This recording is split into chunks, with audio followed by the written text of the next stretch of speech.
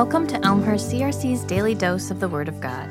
Today is Tuesday, February 7th, and this is Rebecca Wilson. I serve on our Alpha team.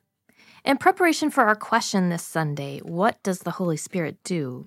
I'll be reading Ezekiel 36, verses 26 through 27. I will give you a new heart and put a new spirit in you. I will remove from you your heart of stone and give you a heart of flesh. And I will put my spirit in you and move you to follow my decrees and be careful to keep my laws. Within the context of Ezekiel, the prophet is speaking about Israel's restoration after returning from exile. The text talks about how God will gather his chosen people from all over.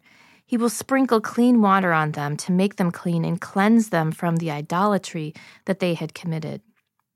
Next, he talks about giving them a new heart, not a heart that was like stone.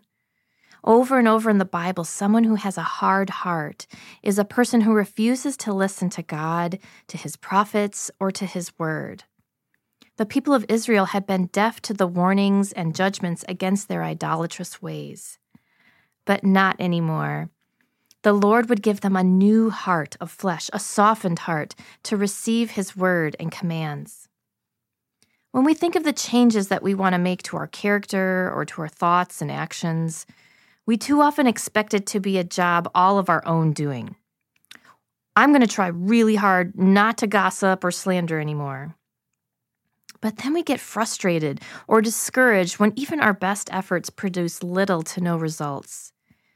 This is because heart change or heart transformation is solely the work of the Holy Spirit. He is the one who convicts us of wrongdoing and then works in us and through us to transform our hearts.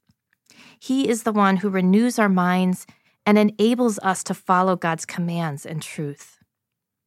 What area in your life do you need the Holy Spirit to work in?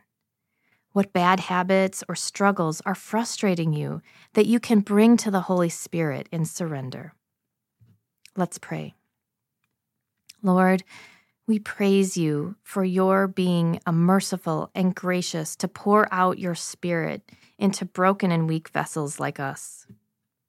We marvel at the transforming power of your Holy Spirit who changes lives and renews our souls.